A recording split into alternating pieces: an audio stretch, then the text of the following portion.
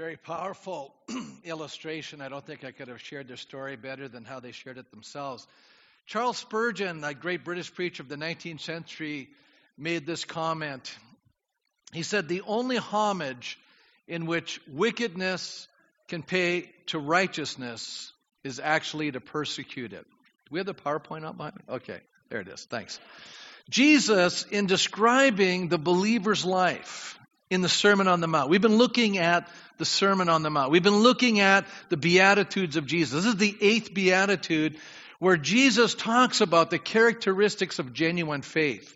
And everything about these Beatitudes really talk about a person who's had a transformation in their hearts, transformation in their lives. And this Beatitude starts out this way: blessed or happy are those who are persecuted. How many go, this just seems so foreign to our way of thinking, doesn't it? How many here go, I'm going to celebrate when I get persecuted? But yet Jesus tells us, blessed are those who are persecuted, but he tells us the reason. You know, it's not that we're being persecuted because we've done some stupid thing, you know. Sometimes we're unwise and we get persecuted. You know, people get annoyed and offended by our behavior. No, he says, blessed are those who are persecuted because of righteousness. They're doing the right thing. For theirs is the kingdom of heaven. Now notice it started out the Beatitude. The first one was, blessed are the poor in spirit, for they inherit the kingdom of heaven. Now he's closing the Beatitude with the same promise. And then he goes on, blessed are you when people insult you, persecute you, and falsely say all kinds of evil against you, simply because of me. Simply because you're a child of God. Simply because you're a Christian. So people, are going to persecute Christians because of who they are and what they do and what they say. We have to anticipate this happening in our lives. Now, I want you to notice that it follows the Beatitude just above it. It said, blessed are the peacemakers, right? And it's interesting, last week, if you were here, I talked about the difference between peacekeeping and peacemaking. And so often when we're peacekeeping, we're not dealing with issues and we're trying to appease and accommodate, and eventually the issues blow up on us and we actually don't have peace. We may think we have it for a time, but ultimately those issues surface. But peacemakers are the people who actually address the issues.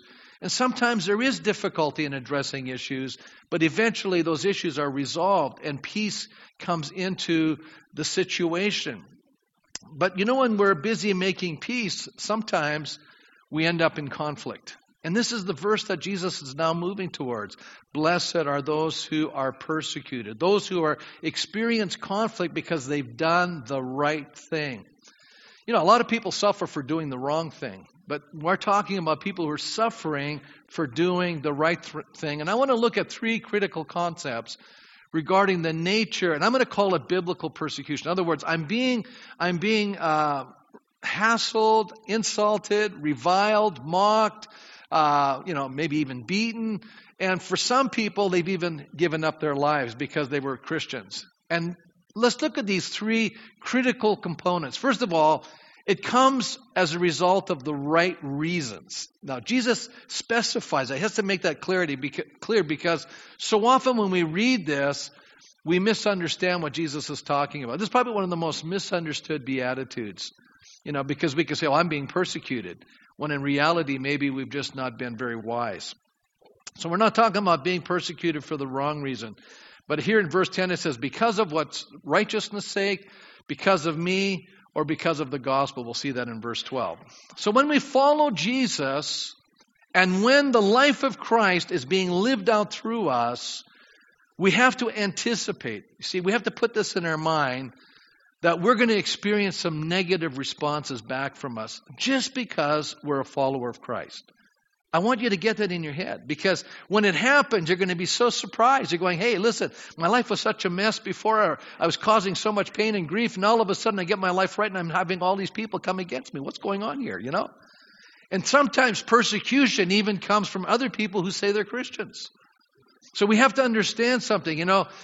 Sometimes when people are really walking with God and you've got people in the church who are maybe, just going through the motions, they're getting convicted by this person who's doing the right thing. And we're going to see that as I keep unpacking these thoughts today. Notice it says here the kind of attitude we should have, and we'll go into it a little bit more later, but it says, rejoice and be glad. How many think that's an interesting response to somebody not treating me well? How many here you go, that's my first response, Pastor. I just start rejoicing and I'm really happy when people are treating me poorly. Anybody here, you just get all happy about that? Oh yeah, right. You see, how many are already understanding this is going to take a supernatural response and not just a normal natural response? See, Jesus is telling us, here's the right attitude. Rejoice, be glad, because great is your reward in heaven. A lot of us, how many here like to be rewarded for the good things you're doing on earth? Anybody here like to be rewarded? Sure, of course. We all do, right? We're hoping that I'm doing this good thing, that there's some benefit in doing that. But Jesus says sometimes we're going to do things on earth, there's going to be no earthly benefit to it, but there's going to be a great reward in heaven. And this is one of those areas when people are treating us poorly because we're children of God. And then it says, in the same way, they persecuted the prophets who were before you. In other words, the godly people have always experienced this persecution. So we're entering into, I'm actually understand what it means to be a child of God. When I look at the Old Testament, this is so interesting to me. You have wonderful prophets. But most of the prophets were false prophets in the Old Testament. And the good prophets, many times, were not popular. Does anybody know that? They didn't have bestsellers. They weren't, people knew who they were, but they didn't like them. And we're going to look at that in a few minutes, what happened to some of them. So it's interesting as we look at this text. Now, Jesus says in verse 11 that we're blessed when persecuted, not if we're persecuted. Okay? So it's not if you're going to be persecuted, it's when you're going to be persecuted. Persecution is a part of the Christian life. Most of you aren't going, oh, praise God for that, Pastor. See, I know this is not the most popular topic today, but I think at the end you're going to walk away going, oh, I get what's going on here. See, Jesus said that persecution is a part of our lives. Look what he said in Mark's gospel. Peter said, they were talking about the cost of following Jesus. A lot of us want to talk about the benefits of following Jesus. And I think there are tremendous benefits in following Jesus. But today I'm looking at the cost of following Jesus.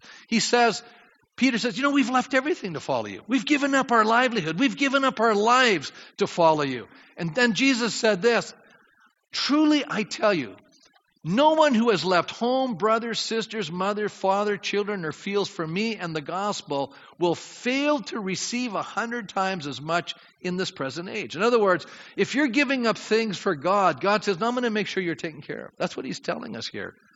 You're going to get homes, brothers, sisters, mothers, children, and fields. So everything you give up, you're getting back, is what he's saying. So don't worry about that stuff. See, we get so locked into trying to hang on to the things that we think are important. But if we're willing to just say, look, my hands are open, God, you can do what you want. You know what? You can write whatever you want into my story. I'm perfectly content with that. And I know if you're calling me to give up something, you're going to replace it in my life. But then he adds this next little line. Now notice all the other ones lined up, but here comes this one out. It seems like it's out of the blue. He says, along with persecution. So in other words, yeah, you give up this, you'll get that, but you're also getting this, persecution. And in the age to come, what? Eternal life.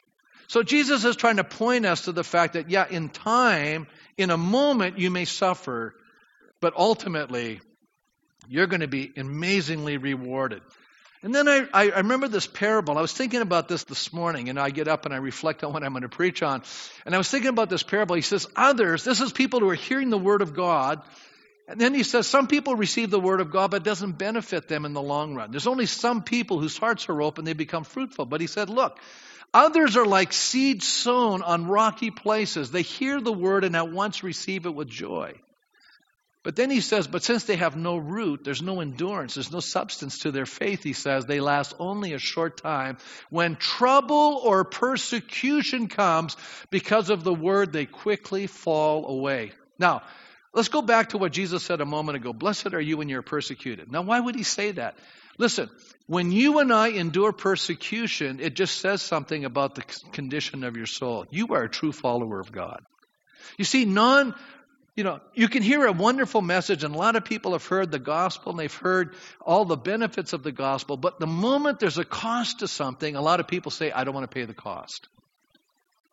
But when you and I are saying, no, I'm prepared to pay the cost. I believe that this is it. This is the most important thing in life, and I'm giving my life to it. I'm putting God above everything else. I'm not going to put anything else above God. And if it costs me something, that's fine and dandy. I'm prepared to pay that. This is so amazing.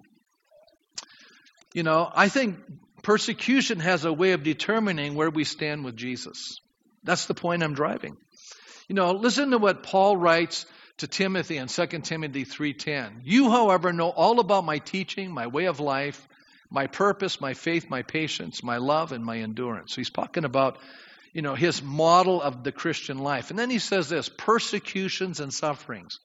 So let's go back here. This, it's great. You know what I've been teaching. You know how I've been living. You know the purpose of my life. You see my faith. You see how I've patiently endured. You see how I've loved people. You see how again, the word endurance. But then he says, also you've witnessed how I've been persecuted and how I've suffered.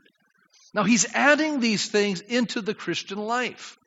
And I think sometimes as Christians, we're always shocked because God would allow some difficulties to come into our lives. And sometimes the thought is, hey, God, if you're so loving, why are you letting this happen to me? Anybody ever have that thought run through your mind? I have to confess, that's ran through my mind when I was a brand new Christian and I went through difficult times. I said, hey, God, if you're really for me, why am I going through this stuff? And I didn't realize that what God was doing was developing something inside of me that was lacking in my life. I needed to be stronger. I needed to have my character refined and be purified. And it took a lot of work to move me from what I was to what God wanted me to become, which is to become like Jesus. And how many recognize that that's a journey and a process? And that's really the goal of our lives. The goal of our lives isn't just to live life and have fun. I mean, that's what I think our culture says it is. But the goal of our lives is to become people of significance, people who are like God, and people who are having an amazing impact in the world in which they're living. That's God's greater purpose for our lives. And then he names some of the places where he suffered persecution. And yet he says this, yet the Lord rescued me from all of them. In other words, I survived it. I went through it and I survived those experiences. What's the Holy Spirit saying through the Apostle Paul here? Well, he says, in fact, everyone who wants to live a godly life in Christ Jesus will be persecuted. So here's my thing. If you're being persecuted because you're a Christian, that means you're a godly person. And if you've never experienced persecution, you have to say to yourselves, what kind of a light am I letting out of my life? If I'm getting along with everybody and everybody thinks I'm wonderful, that may be a bad place to be, because that's what Jesus said. That's how they treated the false prophets. When all men speak well of you, beware, he said. That's how they treated the false prophets. But when you're truly God's servant, you're not going to be compromising and giving into things. You're going to be saying, I'm sorry, I just don't agree with that. And people will not be happy with the fact that you're not going along with their evil. Isn't that true? Absolutely. It's going to happen. He says, while evil men and impostors will go from bad to worse, deceiving and being deceived. Craig Bloomberg says this persecution, Peter says this, dear friends, do not be surprised at the fiery ordeal that has come on you to test you as though something strange was happening to you. So in other words, when this happens, this is not abnormal. I think a lot of us think that when difficulties and testings and persecution comes, we go, this is abnormal. Peter goes, no, this is normal stuff, guys. This is what's going to happen. Arm your mind. Be prepared for it. Don't let it shock you. How many here can honestly say that you're kind of like a first-generation Christian? You became a Christian. Maybe you just didn't grow up in Christianity. You just became a Christian. Somebody shared the gospel with you. And so all of a sudden you were told that's going to be a great life. And then the moment hits when you get persecution. You go, what in the world's going on here? It's like a shock. And so Peter says, hey, don't consider this as surprising that this fiery ordeal has come on you to test you. He says, rejoice inasmuch as you participate in the sufferings of Christ. See, if I'm going to become like Christ, I'm going to experience things that Jesus experienced. And one of them was actually suffering. So that you may be overjoyed when his glory is revealed. If you're insulted because of the name of Christ, you are blessed.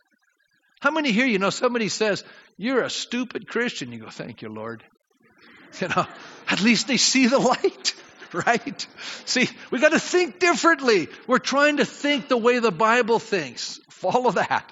The Spirit of glory and God are resting on you.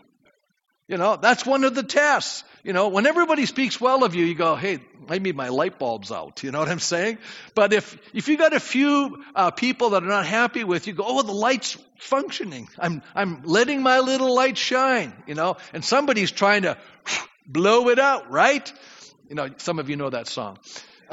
If you suffer, it should not be as a murderer or a thief or any kind of criminal or even as a meddler or a busybody. So, those are the wrong reasons for being persecuted. However, if you suffer as a Christian, do not be ashamed, but praise God that you bear that name. Craig Blueburn says this persecution, however, must be the result of righteous living and not due to individual sin or tactlessness. I'll paraphrase it. Don't be an idiot. Okay? If that's why you're getting persecuted, that's not a good thing. Have a little more wisdom than that. But every saint in Scripture underwent persecution. I could just think of a list. Remember David being persecuted by King Saul. Look at Moses. The people got so upset with Moses. Moses is just leading by following the cloud by day and the fire by night. And they're going, Moses, you've taken us out in this wilderness. They were going to stone the poor guy, What a bad leader. He's just following God, right? He was being persecuted by his own people. Then you think of Daniel. How many know Daniel was a person of integrity, but his co-workers hated him. They saw the king's favor was on Daniel, so they had to come up with a way to get rid of him, and he ends up in the lion's den. Isn't that amazing? How many know God delivered him from the lion's den? How many have ever been in the lion's den? Not literally the lion's den, but figuratively speaking, you got into trouble because you're a Christian, but you know what? God got you out again. I've been in, I've been out. This is amazing. You can learn a lot of things. Think of the 3 Hebrew children. Wow. They got tossed in a fiery furnace. Think of Joseph. His brothers betrayed him and sold him down the river, but God used that terrible thing for good. Have the right attitude when you're suffering for other people's anger and, their the conviction that's being brought because of your life. Why is it that persecution then is one element of the Christian life? And that's why I want to talk about the second point, why it happens. Why does God allow us to be persecuted? Isn't that a fair question? Well, what Jesus said, the world cannot hate you, but it hates me because I testify that what it does is evil.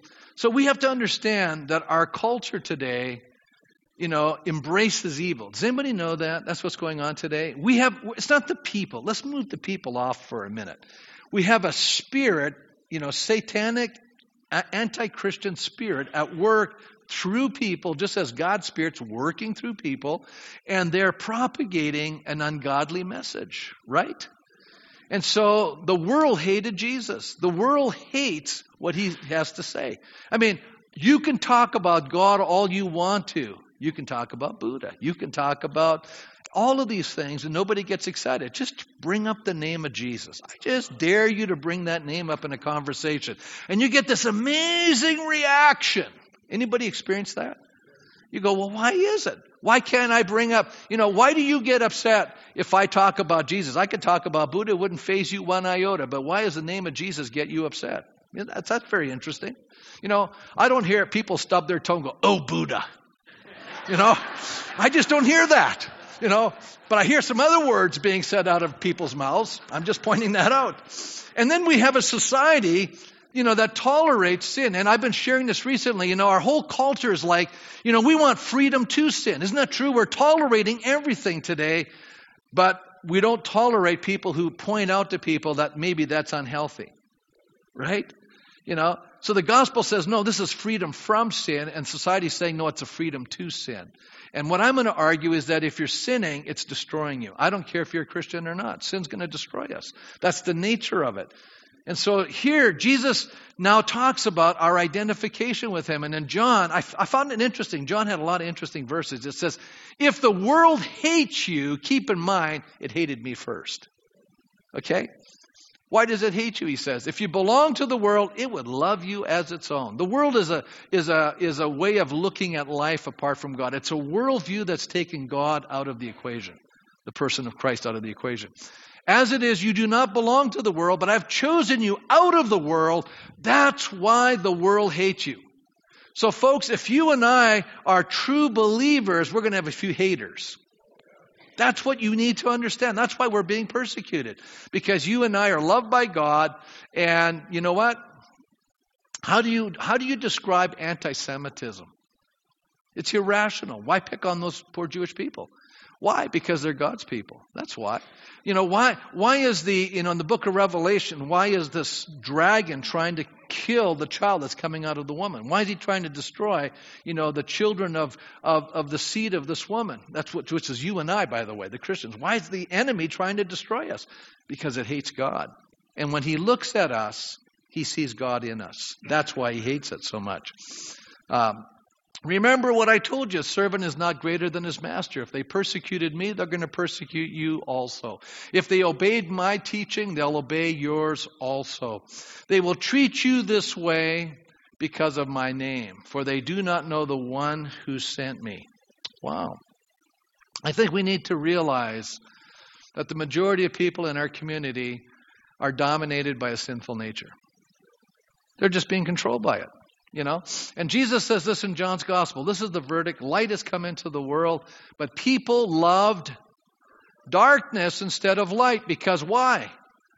Their deeds were evil. Nobody wants to have you say to them, hey, that's not healthy. That's unhealthy behavior. That's evil behavior. That's destructive behavior. You know what's going to happen when you start talking like that? You're going to be persecuted. Come on now. You're going to be told you're a hater, when in reality, you're the true lover. Because the haters are the people who go, oh yeah, go ahead, do what you want to do. Destroy yourself.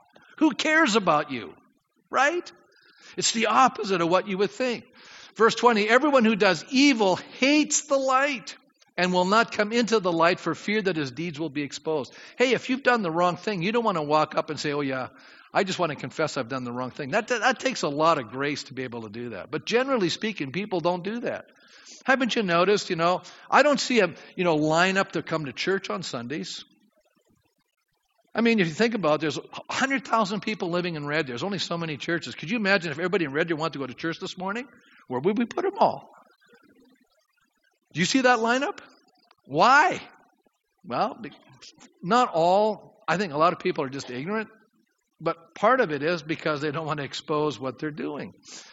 Whoever lives by the truth comes into the light so that it may be seen plainly that what they have done has been done in the sight of God. Hey, when you are doing the right thing, you don't mind. Hey, God, show up to it right now. I'm happy. Hey, if Jesus came back to this planet right now, I'd be dancing and rejoicing. Woohoo! We're going to get all this nonsense straightened out.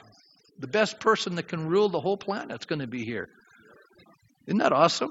The one who loves us completely, unconditionally, is Christ himself. Wow, that'd be awesome. Well, God utilizes persecution as the highest expression of witness. It's interesting. In the Greek language, the word witness and martyr is the same word. You say, well, how do you decide which word to translate into witness and which translate into martyr? Depends on the context. But it's the same word. In other words, when you and I, Jesus says, I'm going to make you my witnesses. I'm making you my martyrs. You are a martyr today. Did you know that? You're a martyr. You are laying down your life for the kingdom of God. And for some people, they literally lay down their physical lives as a witness to the grace and the goodness of God. Isn't that powerful? You're going, wow, that's intense, Pastor. Yeah, it is. But think about it. Sometimes we think, well, this isn't going to happen in our world. But I want to tell you the story of a young woman Well, young girl. Her name was Rachel Scott. She was 12 years old. She had a life-changing experience at 12. She later wrote in her journal, everyone was there at the altar and I felt so drawn to it. You have to understand that I was so young. She's writing when she's about 16 about her experience when she was 12. To be drawn that way was nothing short of God's Spirit at work. That night I accepted Jesus into my heart. I was saved. From that time on, her family saw a tremendous spiritual beginning to develop inside of Rachel's heart. When she was 16, her mother gave her journal after journal. Rachel began chronicling her spiritual journey and the cost that she was paying simply as a follower of Christ. She broke up with the boy she loved in order to keep herself chaste. That's pretty powerful. And after she was rejected by 5 of her closest friends because she was openly a Christian at her high school. You know, a lot of Christian kids are just silent because they don't want to be rejected. Rachel opened up and was sharing about Jesus. On April 20th, 1998, 1 year to the day before she died, she wrote these words in her journal. I have no more personal friends at school, but you know that? It's all worth it to me. If I had to sacrifice everything, I will. Rachel had no idea of the sacrifice she was about to make because 1 year later on that date, she sat outside a cafeteria when 2 troubled kids came to the school. Now, these kids were also rejected by everybody, but they were filled with rejection and anger and hatred, and they came carrying guns. She had shared her faith with them. She had prayed for them. And that day, she had drawn a picture of 13 tears falling down into a plant. They opened fire and they shot her 3 times. They left to find more victims, returning to where she laid in pain, crying out. One of them lifted her head by her ponytail and said, "Do you still believe in God?" And she said, "Yes." And they ended her life. But the story doesn't end there. See, that was in Columbine in the United States, in Colorado. But you know what? And 3 years ago, they made a new movie out and released it called I Am Not Ashamed. It's her story. And basically, what's happening now in the United States, that her brother, there was 12 other people killed in that shooting. Her brother, who was actually in the library where the shooting was going on, miraculously survived not getting shot. Some of them did. And he got up and he grabbed some of the kids that were still, okay, and got them out of the library. Those guys came back into the library. They were gone. The point is, he's gone around with his mom sharing the story of Rachel all across the United States. Thousands of young people have come to faith in Christ as a result of her testimony. Now, it's very painful, but it's true. What's the value of persecution is not only the impact it has on an unbelieving world, but it also guards a guard in our own heart against pride and worldliness in our lives. You know, when you're being persecuted, it sharpens you. You know what? I've discovered something about life. I'm a little older, I can say this. People who don't struggle don't mature very much. If you're living a life and you've had a lot of struggles, you need to get down on your knees and thank God for every single struggle you've gone through. Because it's helping you become the person God's designing you to be. So rejoice in these things. That's what I'm trying to tell you. Because the people who are living complacent, lives that everything seems to be going their way, a lot of them are very shallow in their experience with God. The people who go through adversity and difficulty and persecutions are the ones who are really growing spiritually. I like what Thomas à Kempis wrote.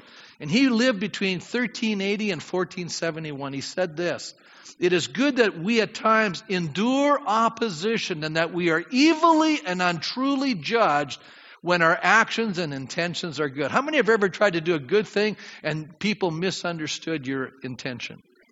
It happens, doesn't it? He says, but you know what? You need to endure that. Often such experiences promote humility and protects us from vainglory. For then we see God's witness in the heart. In other words, he's saying, hey, listen, this will keep you humble, man. You don't walk around going, I do these good things and everyone thinks I'm a good guy. How about doing a good thing and everyone blasts you for it and makes you the bad guy? He said that's actually a good thing. You'll walk in humility then. Then he goes on and says this, Christ was despised on earth by men, and in his greatest need, amid insults, was abandoned by those who knew him and by his friends. Remember, they all rejected him in the garden. And you dare to complain of anyone Christ had his adversaries and slanderers, and you wish to have everyone as friends and benefactors. In other words, he's saying, you mean you want a life that's so easy. You don't want anybody to oppose you. You don't want any enemies in your life. You just want everyone to love on you and say how awesome you are. Isn't that what we want? Whence will your patience win its crown if it has encountered nothing of adversity? What's he telling us? He's saying, listen, guys, it's not always going to be easy. It's going to be difficult. It's going to be challenging. It's going to be trying sometimes. You're going, Pastor, this isn't even encouraging. What are you telling us this stuff for? I'm giving you the real reality of what it really means to walk with God and to really mature in our faith with Almighty God. You know, in North America, we've had it so good for so long, we just don't really value, the difficulties that are happening around our world. People suffering all over the world all the time. I still remember one day I was standing in India, and I've gone there a lot of times, and I've been teaching in the seminary, and I had one of those moments. I've had a few of them in my life where the Spirit of God just drops a thought in my heart. You've probably had those moments. God just kind of drops a thought. And as I'm teaching, and there's these 12, 13, 15 beautiful young seminarians. I mean, these guys have been studying the Bible 4 or 5 years now and really committed to Christ. And I'm teaching them, and the Spirit of God drops it in my mind. Some of these students are going to suffer because of my name, and some of them are even going to die. And it really choked me up because, it's one thing when you're teaching people here in like higher education and they're going out to get a job. How would you like to prepare people to die? It changes your whole thinking. But, sometimes as Christians, we've gotten so far away from this. We're so enamored by this world. Listen, this world is passing away.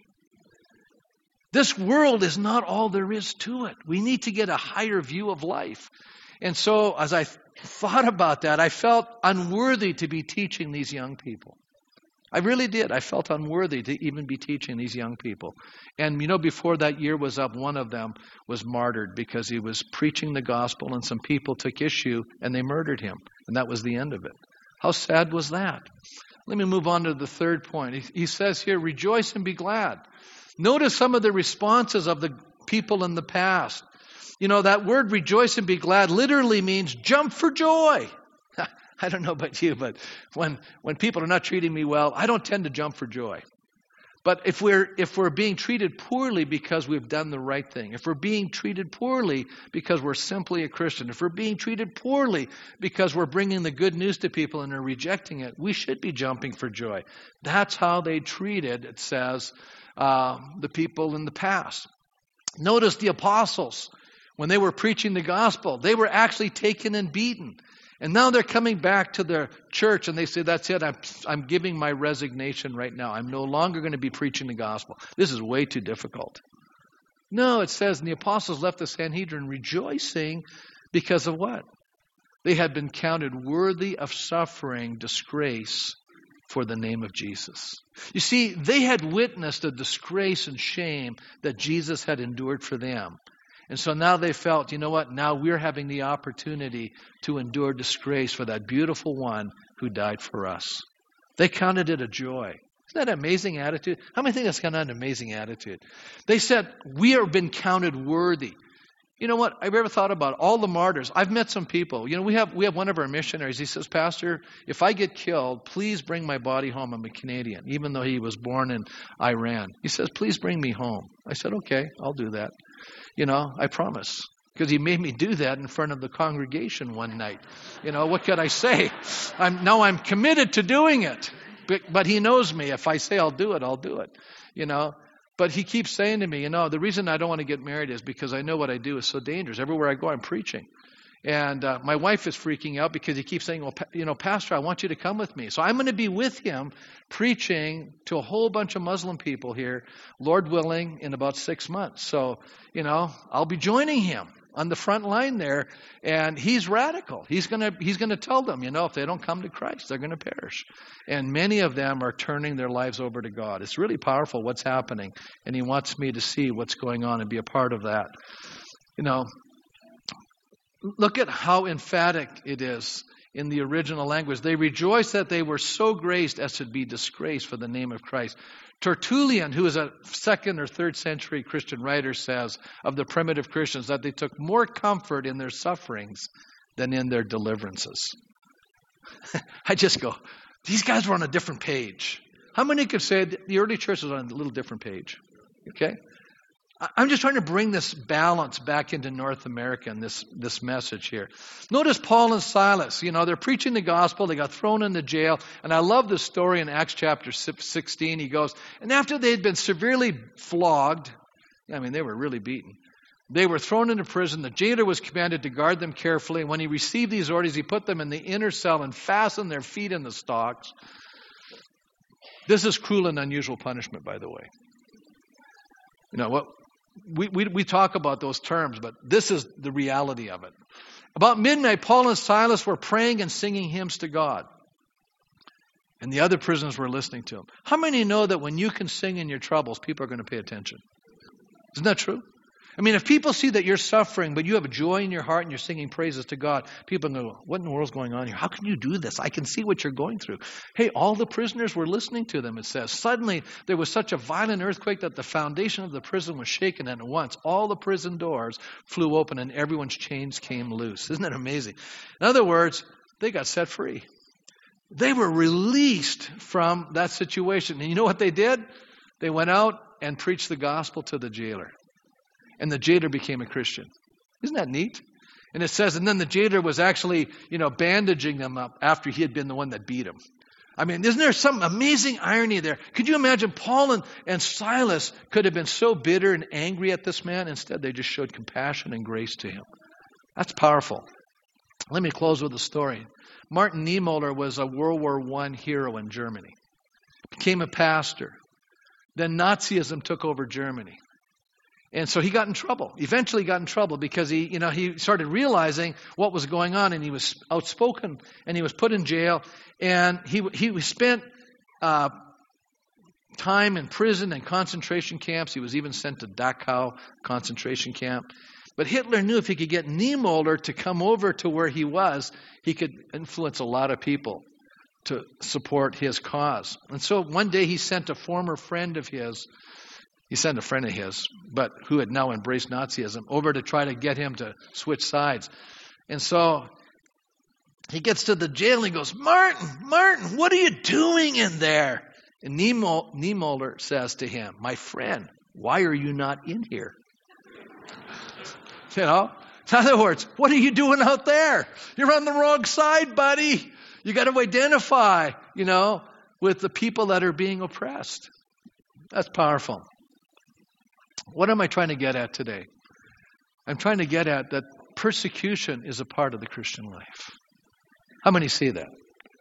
How many see that if I'm walking with God and I'm relating His light, it's going to impact people around us? And some of them are going to be attracted, but some of them are going to be repelled. We're going to have adversaries.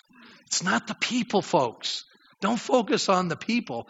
Remember, Paul was a persecutor before he became a Christian. Isn't that right? That's true. Let's stand.